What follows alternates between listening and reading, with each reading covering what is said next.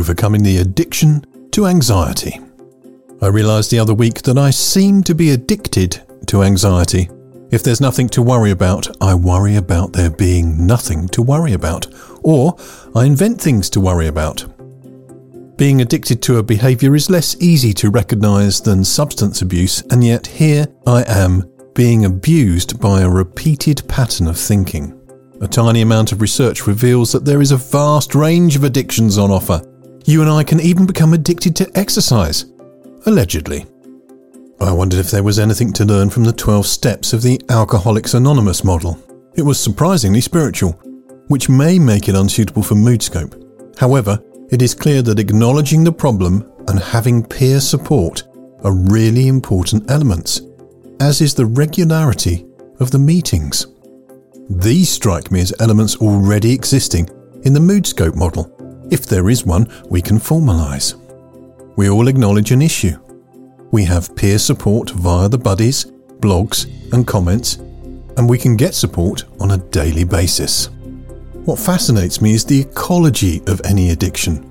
There is a positive gain that needs to remain even if the path to it is changed. I worry because it keeps me safe and makes sense of an often confusing and uncertain world. If I ask myself, what would I rather have? The answer is peace of mind and confidence in the future. The quest thus becomes finding a more delightful path to peace of mind and future confidence or hope. I've called out the problem and decided to change. I have a new goal to seek peace and hope.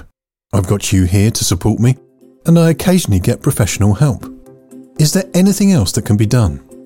I think there is. Don't feed the wolf. I remember that wonderful story of the Indian brave who was struggling with behaviour too. He asked his grandfather how he coped. His grandfather confessed he still had trouble with the very same behaviours. Grandfather said there were two wolves fighting inside him, one seeking a better set of behaviours, and the other hell-bent on self-destruction. Which one is winning?